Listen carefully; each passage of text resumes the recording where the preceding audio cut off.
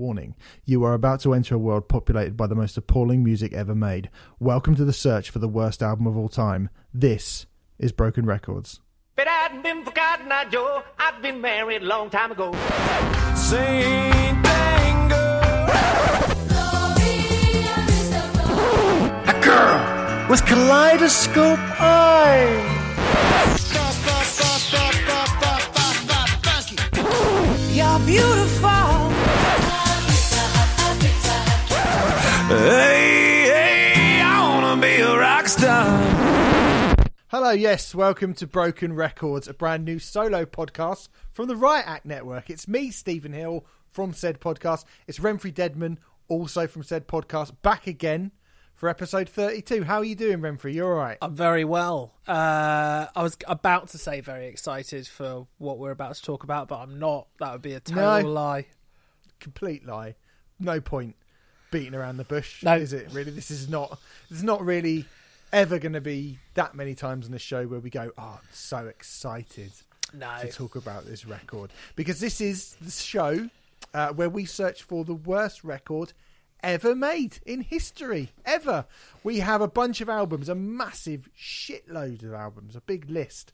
All albums featured on this show are compiled from Reputation, your suggestion. Maybe you've got an album that you want to hear us talk about that you really, really hate. If enough of you do that, we will consider it. It's critical standing. It's reaction from the fans. Maybe it's a reaction from the band. Maybe something happened afterwards to turn this record into a bloody nightmare. It's all, as I said, part of the Riot Act podcast network. Usually, every Friday, Renfrey and I sit down and review some of the best music in all of the alternative spectrum. On a Friday, that's at Riot Act. We also have a Patreon page, patreon.com/Riot Act Podcast, where you can sign up to listen to us talk about a bunch of albums that we like. But that's not really what this show is about. This week, we are going to be talking about the second studio album by the Buffalo, New York-based pop-punk band Cute Is What We Aim For. The album is called Rotation, and it was released on the 24th of June, 2008. But before we do that, we have a big old list of records in descending order from the very, very best, which is kind of all right, to the very, very worst, which is very bad indeed. And it goes a little bit like this all the way down.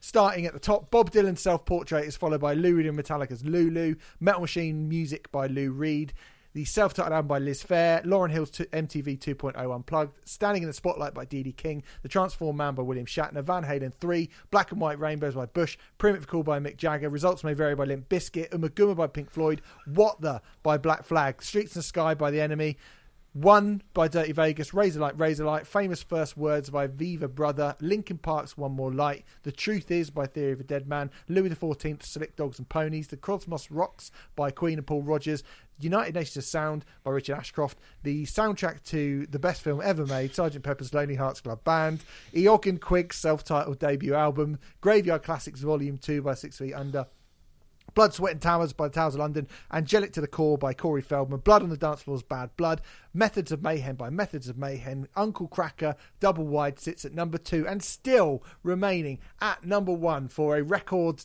however many weeks. I'm not a fan, but the kids like it, by Broken Side. Broken Side, of course, a band who got big on MySpace, didn't they, Renfrey? All the good bands get big on MySpace. Apparently. Everyone like Millionaire, Broken Side, Job for a Cowboy, and these lot. Cute Is What We Aim For. Another band that got big on MySpace. They formed in 2005, and by the end of that year, going into 2006, they are said to have had over 10,000 friends on MySpace, despite only having released a bunch of demos versions of songs and only being in their teens. And one of them would have been Tom. One of them would have been Tom, yeah. So 999,000 real fans and Tom. Yeah. It's kind of... why? Go on. Why? Why were that many people interested in this band based on demos alone? Well, this is what we're going to find out, isn't it? Renfrey? Well, I don't... Why we're here. I don't I'm think not sure if we are. I'm not actually sure we are going to find that out.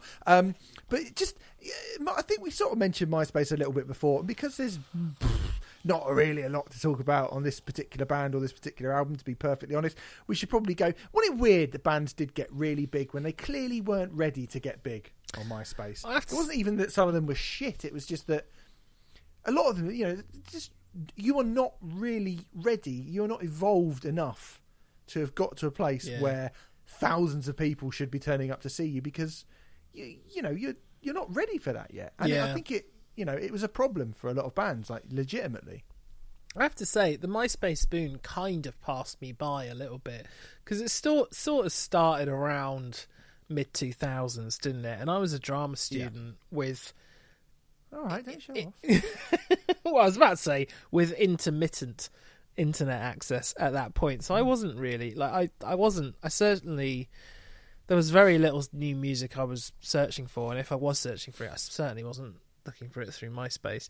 And then even as it continued and I moved to London, I still kind of initially had, very limited access to the internet. So I think it did pass me by quite a lot. But when I go back and listen to those bands and people, I don't know, BuzzFeed do it, 10 best MySpace era bands, I kind of listen to them. I just go, this is fucking shit. I don't get it at all. I was on MySpace. I was doing stand-up comedy back then. It's when I sort of first started, and the big thing was to have you get gigs. I used to get a lot of gigs through my MySpace page. I think bands did as well. Yeah, I definitely. So I mean, there's no way that I was anywhere near as successful as Cute as what we had. Someone like Cute. Well, no, I wasn't. I mean, I absolutely wasn't. Or Job for a Cowboy, or Broken Side, or any of those bands who kind of were the kind of definitive MySpace bands. But certainly, it was a very useful tool if you were just starting to put. But again, I mean, there was at one point through MySpace, I got a gig as a very green stand-up comic with Omid Jalili, Nice. Shappy Sandy, Craig Campbell, Lenny Henry, and Lee Mack all on the same night, and me, and I got that on my MySpace page. Holy shit! Because people were like, "Oh, he must be good." It's like, no, I'm not, and I was not ready for it. Yeah. I was still better than Lenny Henry. I do maintain that. But it was kind of one of the original social media platforms, I guess, and because it was very much like music was a big part of it. It was a big, rather essential part of MySpace, and I think that attracted a certain kind of crowd. Which generally, in theory, was a good thing. It's just, unfortunately, the music that a lot of those people were making was not great. Yeah, it was a funny one, wasn't it? I mean, I suppose when you're young and you just come across something which is weird sounding, not that I think you thought we aimed for are weird sounding at all, to be honest, but there were, not the slightest. Deathcore, like Job for a Cowboy were the one. Job for a Cowboy were the one that when I first went, fucking hell, this band have got big on MySpace, because they got the front cover of Terrorizer off the back of the Doom EP. Yeah. And, that would have been a really weird thing for, so I think kids would have heard that and gone, oh, that's weird. And obviously we've spoken about Broken Side a fair bit. There are others, but it usually tended to be something which was quite fantastical and odd, and not necessarily good, but just very odd sounding. Well, I think that's what it ushered in, didn't it? It ushered in things that labels were a little bit too afraid to take a risk with. Yeah. Because, the MySpace bands could bypass that, and then I think, there were a few that really resonated with people. I've never really been that bothered about any of them, but there were some that resonated with people as a result of that, and I think that's largely the momentum the music industry's taken ever since. I mean, 100 Gex would never have gotten on a label, I don't think, in the mid 2000s. Definitely not. Almost certainly not. I think it's fair to say most labels would have just heard it, and I mean, similar to me, to be honest, just gone, what the fuck is this? This is just noise, So. Yes, you're famously good ear for commercial accessibility. The other thing, if you think MySpace sounds like a relic from a bygone era, the band's guitarist Jeff. No, I don't want to say your name wrong, Jeff, if you're listening, but Jeff Cum, Jeff Cum. It's spelled CZUM. Some kind of monster. Yeah. Has said that the lot of this was down to the help of the street team of long forgotten emo chancers Hawthorne Heights. Now, fuck me, you think about how sort of antiquated MySpace sounds. Yeah. Street teams. If you're too young or if you don't know what we're on about, I don't even know how to explain a street team. Street teams, help me out here. Street teams were fans who would get in touch and with a band or with someone that they could contact through the band, who in exchange for promotion stuff, like for example giving out flyers to a gig or something like that, they would get, I don't know, guest list or something like that. They might get an opportunity to meet the band potentially. It might see be people with loads of stickers of Roadrunner, sticking them on signs and stuff. Yeah, sort of generally being a bit annoying. But I mean, I like music a lot, but I never got to like, street team level. I was never on Spineshank's street team or anything like I that. considered applying a few times, but it never actually happened. For who? I can't remember. I don't know. I don't know. You're just embarrassed because it was Liberty 37 and I said no. No, I don't know. I think AFI had one, and I was considering... Yeah, you wouldn't fit in with them, I don't think, with that crowd. Slim goths. And I come bumbling along being like, oh, I wonder if they're going to play a 20-minute song tonight. See, it was worth doing this episode just for that. So they were childhood friends, essentially. Keeps what we're going for, or they were anyway. They're not anymore. By the end of 2005, the band was signed to Fueled by Ramen Records, home of music releases from the likes of Less Than Jake, Fall Out Boy, The Academy Is, and they released the album Rodeo and Picasso by Recover. Do you know that album? That is a fucking great album. No, I don't know that. Recover were kind of refused-y sort of thing after Refused. Okay. Maybe a bit more kind of earing towards the emo post-hardcore side of things rather than sort of straight-up punk, and weren't quite as heavy. But what was the opening song on that album? It's called Pardon the Wait, and it's really good. Pardon the Wait! It's really good. So that is good. So good. They signed to Fueled by Ramen. And I'm going to say I am struggling to think of a band that I really care about on Fueled by Ramen, although I now feel like I might have said that and that might have been a silly thing to say. I think Jimmy Eat World have had something out on Fueled by Ramen. I've said they get a tick. You love them. Love Scar. I'm fairly indifferent to Less Than Jake. Okay, Basement right. used to be on the I'll give Basement a, but yeah, there's not many. No, I'm not that fussed by them. They seem like people get really their knickers in a twist about Fueled by Ramen. I'm not sure why, but they do. I don't really read the internet to know. Like, when you sort of pop punk is quite a toxic. Well, as we'll talk about in a bit. It feels like quite a toxic genre. This is really, actually, we should say, it's kind of the first time we've gone into pop punk. We've done crunkcore, and we've done a bit of metalcore. We've done new metal. Mm-hmm. Have we done anything? I suppose we haven't really done anything super glammy yet. But this is the first time we've really gone into something kind of proper pop punky, isn't it? Really on Broken Records.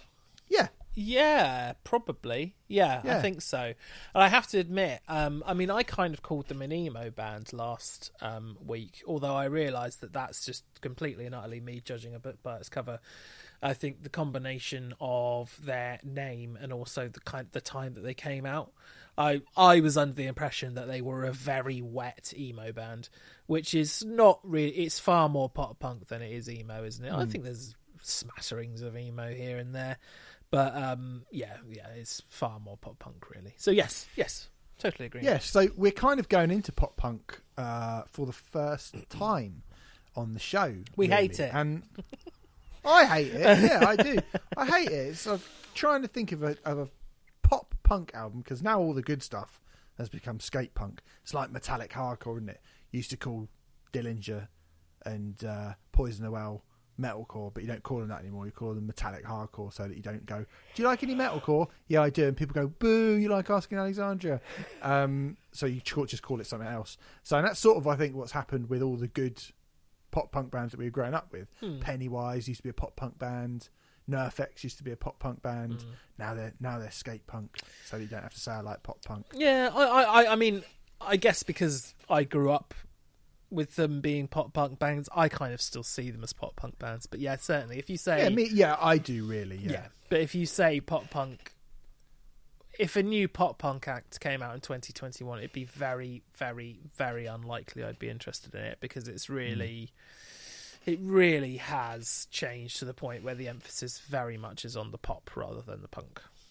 It's... and it's also, you know... How can I put this in the nicest possible way? It's sort of for paedophiles, really, isn't it? I mean, it's sort of mostly inhabited by...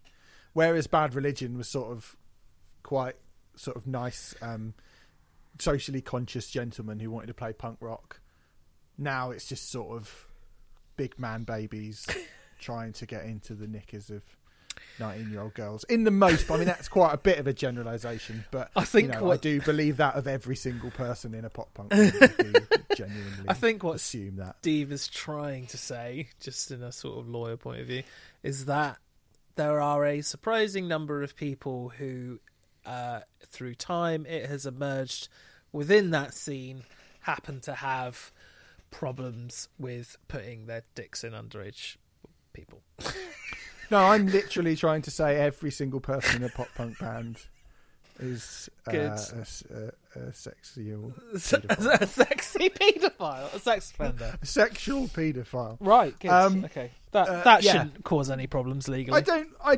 Hey, look, it's my opinion. I think you can say that now, can't you? Probably. You can say, "Oh, that's just my opinion," and people have to go, "Okay." All right. So the debut album, The Same Old Blood Rush with a New Touch, hit number 75 on the US Billboard Top 200, which I guess is pretty good for a band who were, you know, of that age. Their original guitarist, Fred Kamato, left the band, and then he came back, and then they went back into the studio to record their second album with John Feldman, he of Goldfinger, who I suppose you'd sort of call a pop punk band. Yeah. And I do like the first Goldfinger album a lot. You do? So, you know, that is the only one I would say that I really genuinely do like.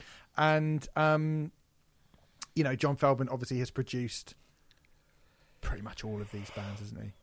Pretty much every single one of those bands have been produced by John Feldman. Yeah, there is. I mean, one thing that I will say for John Feldman is he does have a distinct production style, you know? He really does, He absolutely does. It's just one that I personally find very irritating and a little too shiny, I think, and a little very shiny. Yeah, it's very shiny. John Feldman's production style, but it's one of those things where it's a little bit like Nightwish, in that I don't really like Nightwish, but I couldn't honestly sit here and say that they were bad at what they do. I kind of feel the same way about John Feldman in a production sense. I don't like it, but he's clearly very good at what he does. Is that fair to say? Yeah, he is. I mean, I think he should know a little bit better. But maybe he's just been asked. Maybe he's decided to do that. I mean, there's a song on the first Goldfinger album where he talks about, you know, he says... You're asking who's Keith Morris. Yeah, you're punk rock. Where's your roots? You're a rocker. You're a biker. You're a punk rock. Then you're skate. Last week it was Zeppelin. Now it's Bad Brains. You're a fake. And it's about going, stop fucking coming into punk and not knowing your shit. And for him to say that in sort of his first album and then produce like Against the Current or whatever. I mean, I'm a little bit like... That song hasn't aged well when you put it up against his entire career, no. No. Not at all. I suppose, me picking it out and going, I believed in you so much, John. And then within 45 seconds of it, you'd completely ruined it. But anyway, so John Feldman. John Feldman is the man at this. And by all accounts, the band were a little bit nervous about going into the studio with someone like John Feldman. Singer Shant Hakian, who I think might be the guy in this episode, felt the jump from the demos to a bloke who did every single big pop punk band in the world might be a bit too much of a jump. The rest of the band kind of convinced him. Anyway, apparently the studio sessions initially were not great, with Hakian telling of how he felt Feldman couldn't believe they were so unprepared for the studio. The band went in with half-finished songs, by all accounts, just sort of half-arsed, undone bunch of songs. He said, there's something to be said for spontaneity, and I didn't want the songs written out when we got there, which is, again, that's all well and good.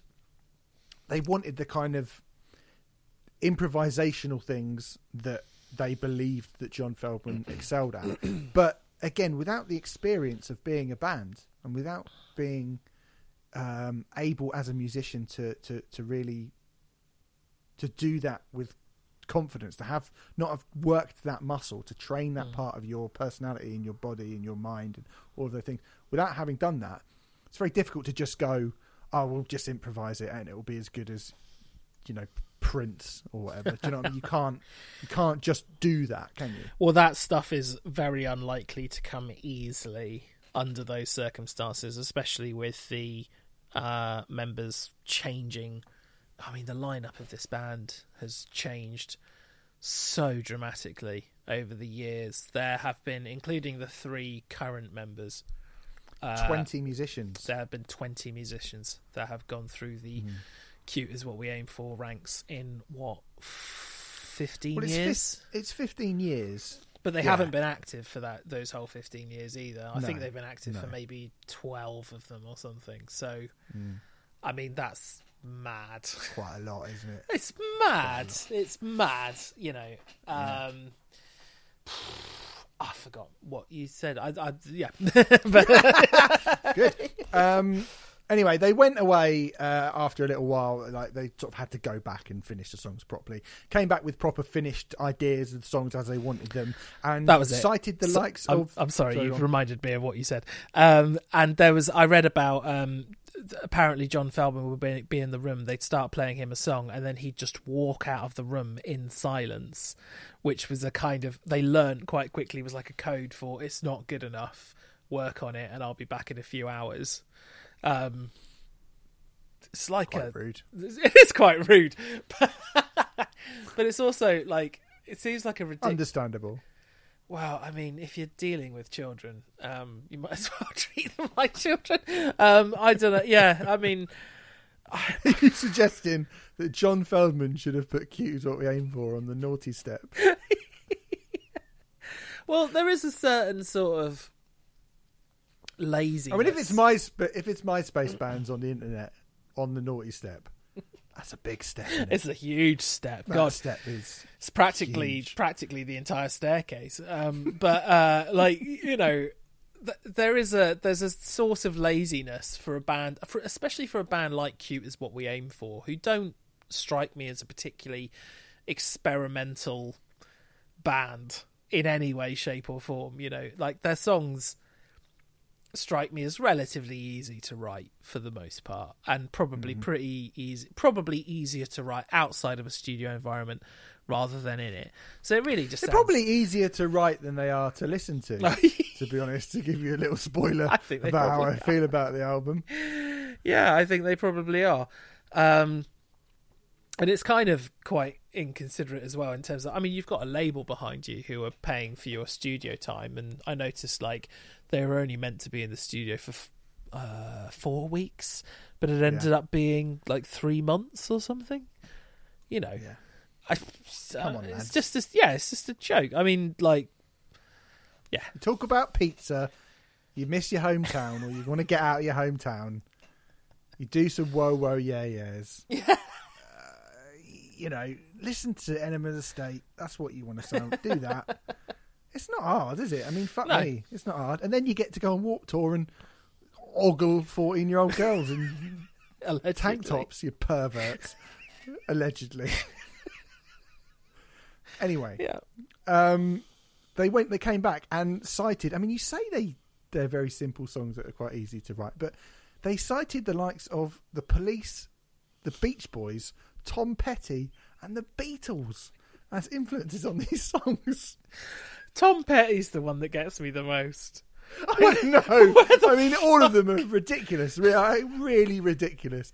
That is like the director of Dude, Where's My Car? Being asked what the big influence on his film was, and him saying The Godfather. him saying Citizen Kane and One Flew Over the Cuckoo's Nest.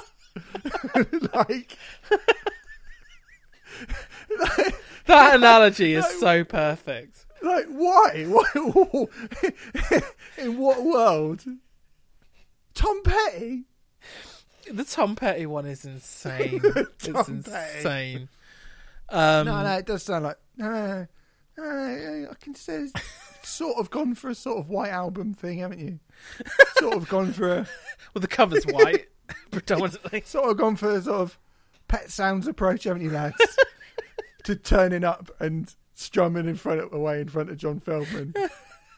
That's what Brian Wilson would have done. Or it sounds like a sanitised version of Blink-182. Yes, that's probably slightly closer. Yeah, or maybe that's more accurate. Yeah, yeah.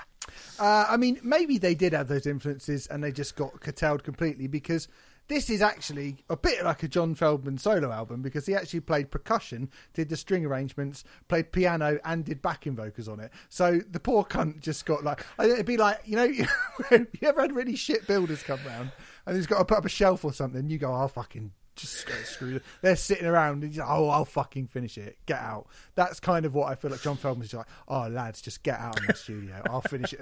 You go and I will finish it for you. Well, he's got writing credits on 7 out of the 12 songs as well. So yeah. Yeah. Maybe. And also the aforementioned Simato, who left the band and then came back, he had a William Goldsmith Jr. style thing happen to him. He of the Foo Fighters Colour and Shape album, except not, where he tracked his parts and had them erased and replayed. Yeah, presumably by John Feldman. I don't know. Hakian said Kimata was not compatible. He wanted to do everything different for the band musically. They're weird ones, aren't they? When they talk about kind of the classic like musical differences. Yeah. Thing. I don't know how that flies with like a metalcore band or a pop punk band. It's such a nothing thing to say as well. It's just like talk about like a really long unwieldy sentence which has no actual content, no content whatsoever. It's just yeah, which is kind of sums up their music, doesn't it? I mean, truthfully, and me and Steve, little peek behind the curtain, we did say this before covering this record. In terms of the music on this record, there isn't an awful lot to say, really, beyond it's a very shiny, very John Feldman produced modern pop punk record, really. Well, don't ruin the whole reveal of the entire show before we've even got to the fucking point the album's out yet. Well, half an hour. I've not got a lot to say about it, and then you've just done the whole thing. But anyway. Well, I was going to say there's one exception, but all right, do you want me to get to that later? When we talk about the album, we're still doing the build-up to it. There's nothing to say about this. I mean, spoiler alert. So it started streaming through their MySpace, the album, on the 19th of June, before being released by Fueled by Ramen on the 24th of June. Renfrey. The reviews of the record, it seems to have been kind of fairly generally well received in some places. The Skinny gave it 1 star and said, ironically, on what might be the album's best track, Hollywood, singer Shant Hakian yearns for a time when singers wrote songs instead of hooks. Apparently, Hakian hasn't heard his own record, as the power pop hooks employed seem calculated to the point that you can already see the camera zoom as the guitar hits and he belts out lyrics like, "Are my eyes deceiving? Are you believing?" If aiming for cute, this band has struck cutesy, which leaves them quite a long way down the road from any credibility. Chart Attack also gave it, which I've never heard of, Chart Attack. No. That is such a fucking nice thing. Maybe it's Neil Buchanan's job after Attack. This is a Chart Attack. This is a Chart Attack. This is Chart Attack. Anyway, Chart Attack said, I got a simple planned song stuck in my head after listening to the album. That's not even a joke. There's nothing cute about 4 20-something Gap mannequins writing derivative pop to get laid by the girls in their dorm. The girls in the dorm are too old for them. The Gap mannequins has tickled me. Yeah, that is good.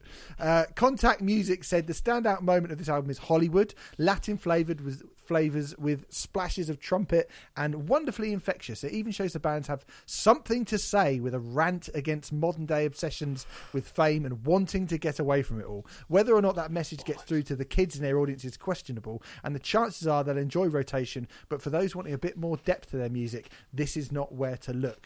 All Music gave it 2.5 out of 5 and said there's also the bizarre Hollywood. God, which is the song, isn't it? Which pays homage to an apparent fantasy land where the West Coast film hub was without scandal, conflict, superficiality, or strife. It was also a time when singers wrote songs instead of hooks, begging the question as to why Cute Is What We Aim For didn't try this for themselves. It's an earnest effort, like all of the songs on Rotation, but those with even a basic knowledge of Hollywood history won't be able to resist rolling their eyes. There are plenty of other examples that hint at the endemic shallowness of this album, but there's no need to cite them all to confidently assert that Rotation is shiny but ultimately unfulfilling fluff. Killy Stereo gave it 53 out of 100, which is fair enough. 3 out of 5 then. Yeah, it said Rotation is 40 minutes of unchallenging and uninspiring emo rock that has been done 10 times better by 100 bands before. Just remember, if you buy this CD, you're probably paying for Ashley Simpson's next nose job. Ultimate Guitar, this is unbelievable. Ultimate Guitar gave it 7 out of 10. Wow. Because if you were massively into guitar, you'd love this, surely. The band. Overall, if Cute Is What We Aim For keep creating records like Rotation and The Same Old and continue to add songs to their already strong back catalogue of tunes, they have the potential to one day lead the genre carved by label mates Panic at the Disco and Fall Out Boy. I can't find any of the reviews from Kerrang, Rock Sound or Alternative Press, who are the kind of bigger ones, so I don't know what they said at all, but it did hit the Billboard chart in its first week of release. It peaked at number 21 and number 9 in the alternative charts. It also sold 23,000 physical copies on its first week of release. That is pretty impressive, I have to say, for a band who on just a nothing kind of MySpace band only a couple of years before. You have to give them well done. I mean, I was going to say you have to give them credit. You don't get credit because someone bought your album. Well done you, somebody bought your album. Those are impressive numbers. They're impressive numbers, undeniably. Impressive numbers. They're also baffling, completely beguiling, but they are impressive numbers as well. Impressive and baffling. Yes, that is fair. So our verdict on the album, Remfry, Rotation by Cute Is What We Aim For. We've kind of already said it. And I think we're going to be clocking off for this week's podcast quite soon. We will be clocking off early, I think. Yeah, there's not a lot to say. But what do you think of this record? It's all right. Okay, thanks very much, guys. We'll see you next week. No, I mean, look, it's completely and utterly not for me. It's not my style or genre, and as I've already said, I think John Feldman's a really talented producer, but he's talented in a style that I'm not interested in. But sometimes we talk about records that are actually broken on here, as broken records, like we talked about Jorgen and how cheap and plastic that record sounded, in its production. And this record doesn't have any issues like that. It sounds really good, it's the John Feldman thing, but it does I don't think anyone could say that it sounds bad, but it's just kind of processed to within an inch of its life and feels very safe, and not particularly exciting. And I mean, it was quite interesting hearing all of those reviews point out Hollywood as the song. I mean, for me, there isn't anything on the album that really stands out at all as a highlight. It's all, and to be honest with you, I don't think there are some brief experiments here and there with like extra instruments and stuff like that, but it's all sort of presented in such a kind of beige way that none of that really registers with me when I'm listening to the record. I mean, so here's what I think. This is a pop punk album, and they all sound the same to me, pretty much. Like, broadly, they kind of all sound exactly the same. Maybe because one bloke produces all of them. I don't know what it is about this particular record that has had such a negative reaction from people. I mean, it's not good. No. And I don't really like it. I think the second song, Doctor, is quite catchy. It's got a bit of grit to it as well. Also had some brass in the background. Gives a bit of a sort of an Offspring meets Ricky Martin feel to it. And that's perfectly fine. Navigate me with your body is one of the lines on it that I went, ooh. That's a red flag to me, mate. That's from the song I know Navigate Me, but yeah. There's a song called Do What You Do, which seems to sort of the start of it seems to try and ape Won't Get Fooled Again by the Who, sorry. But then just kind of bottles it and goes into some sort of typical all-time low shite. He says, I've got a machine inside my body. He's like, all right, T1000. It's not very good, but at least that I was like, oh, it shows a little bit of a nod to something else that isn't Good Charlotte. If T1000 was in a band, he would not be in this band. Definitely. He'd be in Fear Factory. Of course he would. Yeah. There's also a song called The Lockdown Denial, which sounds like it should be on fucking Van Morrison's new album. It's like, that cunt who married Billy Piper is his theme music. Lawrence Fox. That's his theme tune. The one I was like, well, that's very ahead of its time. Yeah, I was going to say, the one and only time Cute Is What We Aim For proved to be prophetic on this record. Yeah. Rather than pathetic. Hollywood is the song that everyone keeps talking about. And I've got to be honest with you, Renfrey. I actually think it's all right. Oh, wow. I think a song about the good old days, the age of innocence, that kind of wishful thinking that there was a golden era of glitz and glamour in Hollywood, no matter how true or untrue or accurate or whatever that is, I think the sentiment of it is actually fine. And there's a kind of ska thing going on. It's sort of pop punky and anthemic, and then they put a little ska bit on it, which isn't really that great, to be honest, but it's a bit different. And there's a little rap bit in it, which is actually far better than it's got any right to be at all. And it's quite catchy. And I think that's not really that much of a problem. And ultimately, that's kind of how I feel about the whole album. I just think pop punk sounds like pop punk. And that's what it sounds like. And it sounds like this. And yeah, it isn't very good. But then I don't think this genre is very ambitious, very artistically creative. The genre, the definition of what it is to be this is very small. There is a very, very large number of bands due to the fact that it sells or sold such a high quantity of copy. It's a very easy way you could market this stuff quite easily, especially back in these days. So it's a big deal. So obviously there's going to be lots and more people doing it, just like there was in post grunge, second wave of grunge, third wave of new metal, late 80s hair metal. Whatever you want to pick, whatever genre you want to pick, there's always this kind of Johnny come lately thing. And once something becomes commercially whatever, and they probably are that. Cute Is What We Aim For. I would expect so. Yeah, that it's not like if they were teenagers in 2005, then yeah, they grew up listening to Sum 41 or whatever, and they saw that those bands were massive. It's not like they were. I mean, even Blink 182, who I've got no time for at all, but I think at least when they formed, they probably wouldn't have thought, oh, this feels like a really easy way to make lots of money, because I don't think Green Day and all that stuff hadn't happened yet. No. So they probably couldn't have predicted that. Whereas Cute Is What We Aim For definitely could have. But they're not the only ones. They are absolutely not the only ones at all. So why is this here? The only theory that I was going to say I had, but actually it's a theory that you you sort of told me when we came to do this record really is just the sheer amount of personnel who have gone through the band, and the fact that there seems to be the vocalist in the centre of it, and he just can't seem to keep together a stable version of the lineup. There's actually 2 members, aren't there, who have been in it, like, yeah, our mate Jeff Kazum.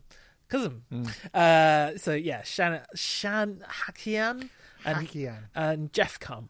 They've both been in the band for the majority of its time. Jeff Cum left. Oh my God, it's not that funny. It's not. Yeah. Well, it's pop punk. We can laugh at the word cum, exactly. can't we? Yeah, just songs about fucking dogs in the ass. Although this band isn't really that. Like, I think that's the other thing. There isn't really much of a sense of humour to them. No, it's quite serious, isn't it? Yeah, and a lot of the pop punk.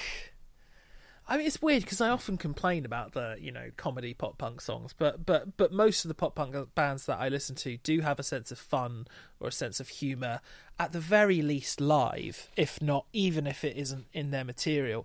Now, I didn't see this band live, so what do I know? Maybe they're busting out the water cannons, but I just don't get the sense that this would be like that's backstage when they have an underage meet and greet. I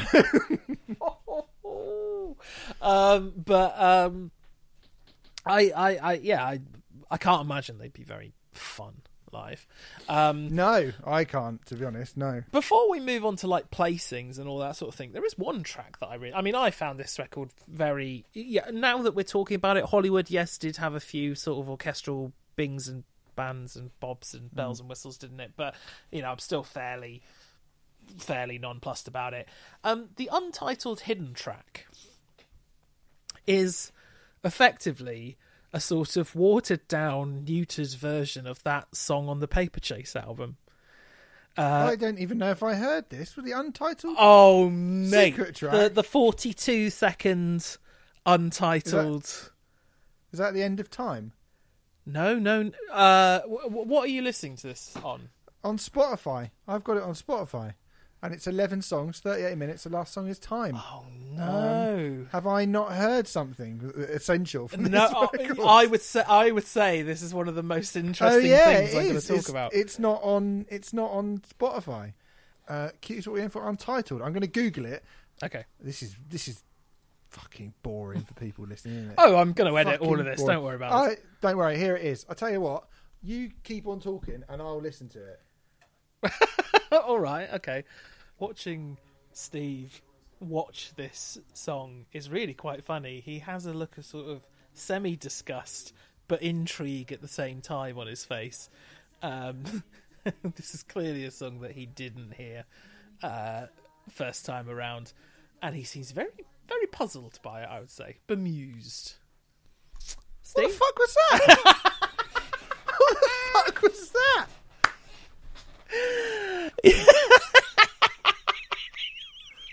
So, what the fuck was that? So, when I say the one moment on this album which sort of I had a raised eyebrow was that track, because it sounds like a very neutered, watered down version of that song on the Paper Chase album with the knife, that's basically made from scraping knives. Yeah. I mean, this version uses scissors instead of knives. But I was like, I wonder if they listened to the Paper Chase and got that for that idea. Or I wonder if, who knows? Noel Gallagher did something like that as well. I wonder if he listened to the Paper Chase. Oh, well, okay. Well, feels unlikely, doesn't it? Probably not. Seems unlikely. But I just thought, I was like, oh, that's funny. It's a really fucking weird thing for them to do, because even though I'm being facetious when comparing it to the Paper Chase, compared to everything else on the album, it really does stick out like a sore thumb in terms of experimental, doesn't it? Yes, it does. I mean, I don't know if that is a good thing. No, I don't think it's a good thing. Because it's weird. I don't think anyone is getting anything from that. Do you know what I mean? No. I'm not sure any of their fans are going to go, oh, good. I mean, this is the thing, isn't it? Like, do pop punk fans want experimental music? I don't think they do. So I don't think anyone needs that song at all. Like but I thought it was interesting at the very least. And in fact, I wanted to mention it because it was one of the only things that I could talk about musically on this record that I thought was vaguely interesting at all. But that's true. It is.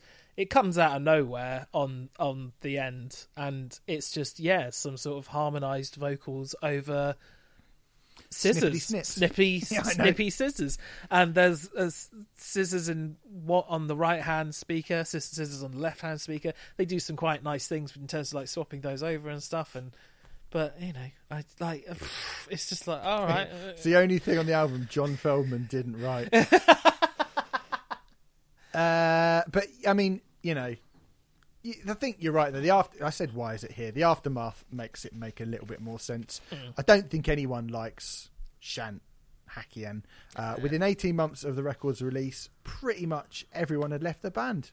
Yeah, and not just the band had split up, but each individual member, one by one, had decided that they no longer wanted to be in a band with this guy. Pretty much. Yeah. There is a quote that I found from one of them, one of the others, that says, "At the beginning of August, I let Shant know I was leaving the band. At the beginning of July, Mikey, Jeff, some family friends, and I sat down with Shant. We told him the things that he needed to change as far as his attitude and demeanour goes. I want to make it known that I shut him out of my life after that. He needed to be on his own if he was going to do anything positive for himself. There was not a visible change in his attitude or work ethic when I got back to Buffalo, so I decided to live out my own life." Shant then announced in August 2009 that he was going to go solo. And that Cute Is What We Aim For were no longer a thing. Bassist Dave Melio said that the split could be blamed on one person. Hakian checked into rehab, and when he actually announced after he came out of rehab that he was going to go solo. He got some new musicians in, including former Every Time I Die drummer Mike Novak. And then he decided, after saying that he was going to go solo, he changed his mind, and he said that actually it's his baby. He said it was his baby in an interview with Alternative Press, and he was going to be keeping the name and carrying on with Cute Is What You Aim For because it was his thing. And he described this album, Rotation, as a cry for help.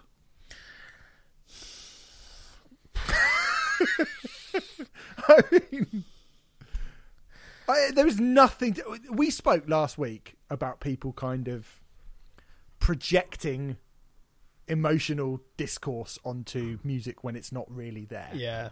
And we use Linkin Park's One More Light. Now, obviously, there was something very upsettingly, deeply troubling happening in Chester Bennington's world at that time for his life to play out in the way that it did, right? Now, I personally don't think that bears much, as you said last week, not really sure that that's got much to do with the album per se, but I can see how people might look at it and do that. If the guy who writes it is going, I wrote this as a cry for help, and you're going, what because you like Hollywood? Like, what? Where? There's nothing Where? on it. Like, I didn't feel like this album communicated anything to me, let alone like something as desperate as a cry for help. It didn't. Incredibly cloaked in metaphor, to say the least. Like if I went to you, I'm going to have some cornflakes, and you went, oh my god, I'm really worried about it. I go, no. Like, yeah, that's pretty much it. It'll be right the other way around. I saw that and I was like, I'm going to listen back. So I listened to it and I was like, it's pop punk. And then I read that and put it in, and then I listened to it again, and I was like, where? Mm-hmm. Yeah. Where's this cry for help? This is not an emotionally. I mean, it's not even an exhausting album. It feels like a fun, not even musically, but like everything about it. It's quite a playful sounding record, and it is quite serious, but nothing in it screams to me that's like, oh god, I'm so sad. It's relatively Dayglow, you know. It's not like in the sort of really Japanese sense of like really, really, really happy sort of thing. But it is, it does have a pretty bright, breezy Dayglow feel to it. I mean, there's one or two songs which are a bit sappy and saccharine, as you'd expect from a band called Q Is What We Aim For, but they're just the usual kind of what sound like lovelorn nonsense. There's nothing on it. There's nothing on it which would make you go, "Oh my god, the person who created this is really in trouble." Nothing at all. Yeah. So he announced in 2009 that he was going to be coming back as whatever. On August the 18th, 2012, the band played an hour-long acoustic set with Hakiin and Fred Chimato and Jeff Cum, and it was the first full band set for 6 years. And they announced they're officially making a comeback. It was actually going to happen. Comeback.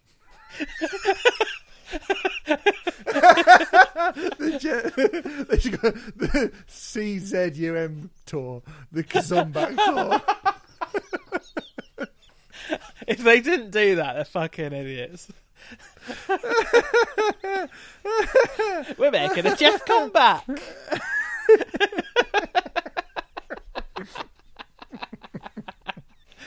Oh dear, this one's gone to pot a bit, hasn't it? Yeah. But they left. They basically Tomato left sort of straight away, and it was just a fucking mess again, wasn't it? just a fucking mess. And since then, they've had quite a lot of bass players. They've had, I mean, in the years of fucking from 2009 when they supposedly split up, there's a guy called Pat McLean who played bass from 2009 to 2010 when they weren't even a band. There's a guy called Tyler Long who played bass in 2013 when they didn't release anything. Yeah, I think they had some demos. Yeah. A guy called Joseph White who also played in 2013 into 2014, and then a guy called Joseph White. Joseph White, who played 2013 into 2014, and then a guy called Seth Van Dusen. They got some mad names, this man. There's a guy who played rhythm guitar for him called Clark Spurlock. That's a Chris Morris name, isn't it? I can honestly, that is like a brass eye. Let's throw the Clark Spurlock. Seth Van Dusen has been in the band for 7 fucking years now. They still haven't released a new album. They still haven't released, they've released one single by the looks of things. It came out in 2019. I think it was 2 or 3. I think they've done 2 or 3 singles, but not an album. Yeah, but so they haven't done an album, and they're just sort of hanging around, really, just like a bad smell. Like a bad smell. But nobody seems to like. I mean, the last word should go to Shant Hakiin, when you Google him, because I was like, what's people's beef with this guy? What is people's beef with this guy? In 2018, he tweeted, "Most claims of sexism/racism are total bullshit. This isn't the 60s. Get a grip," which is quite a bold tweet, I have to say. Keith Buckley from Every Time I Die, who's a hero to us all, was one of the many people to call him a cunt. Fair. And I can't remember. I mean, I did actually look up the whole kind of exchange, and at one point Shant Hakiin was like, "Oh, this guy's a legend," and we went on tour with them, they were great, and did a link to Keith Buckley's book, and Keith Buckley just went, "Fuck off, mate. I don't need your link to my book. I don't want you trying to flog my book for me. Go away." They're from the same town, aren't they? Both from Buffalo. Yeah. I mean, look, I'm not asking you to pick sides between Shant Hakiin. We don't have to. You don't have to do that. I'm just saying, if you choose not to pick Keith Buckley's side, I would probably question your life choices. If you choose not to, if you don't choose Keith Buckley, you're a fucking moron. End of. So there endeth the sort of fairly dull story of Q Is What We Aim For, and they're sort of in here just because I guess they're probably just a little bit more embarrassing than most pop punk bands who kind of keep their head down and just keep themselves to themselves. They go on Warped Tour, don't they? Release a boring album, they go on Warped Tour.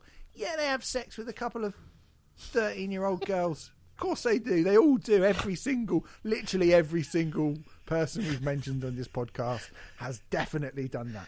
But in your opinion, in my opinion, but does it make them broken? Well, That does, yeah.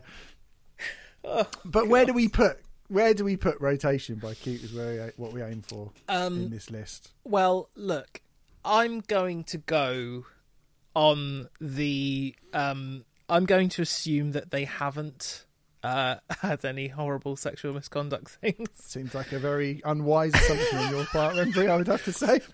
But I'm going to assume they haven't, so I'm putting that aside. This isn't. I was about to say this isn't a bad album. It's not a very good album, but it's certainly not broken. It's perfectly serviceable for what it is. And, there are pop punk bands that I like who have released albums that are worse than this, I think.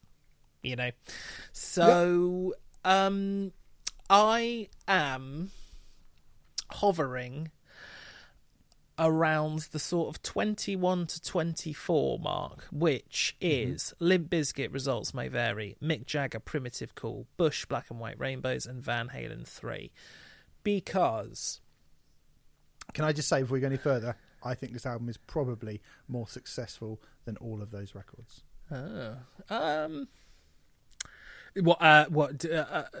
Surely not commercially. You mean more successful? Yeah, I mean successfully, artistically successful of what it set out to do. I see. I think it's. I mean, certainly if you got. I mean, looking at it now in my memory, I'm like, well, maybe did we fuck up by putting Mick Jagger below Van Halen 3 because Van Halen, but certainly, like for me, this is a much more musically successful record than Van Halen 3. But then the next one is William Shatner, The Transformed Man, and I just get so much joy out of that. Oh, yeah, I would be happy to put this in between Van Halen 3 and William Shatner's The Transformed Man, because I think there are things on Results May Vary which are just fucking terrible, and Limp Bizkit are a better band than that. Mick Jagger, there's some sort of alright stuff on the second half of that, but when it's embarrassing, it's absolutely embarrassing. Yeah. Black and White Rainbows as well. Black and White Rainbows again is a bad record from a band who are capable of more. And Van Halen 3 is an album which has got some good moments on it, but is smothered by ego and just a lack of editing. Whereas there's nothing on this album that you'd say, oh, they should have desperately needed to change that. Oh God, that's so embarrassing. That's terrible. Oh. It's not good by any stretch of the imagination, but it's really like there's nothing uniformly musically wrong with it in a lot of ways. Do you know what I mean? No, I think I agree. I think that's sort of where it should go, personally. Yeah, you've convinced me. I think that's a perfectly good argument. Okay, well, we'll knock it down a bit when we'll knock it down a few places when all the stories of all the little girls they've had sex with come out. But for the moment, that is what a lot of editing for you this week, isn't it, Renfrey? It's quite a lot.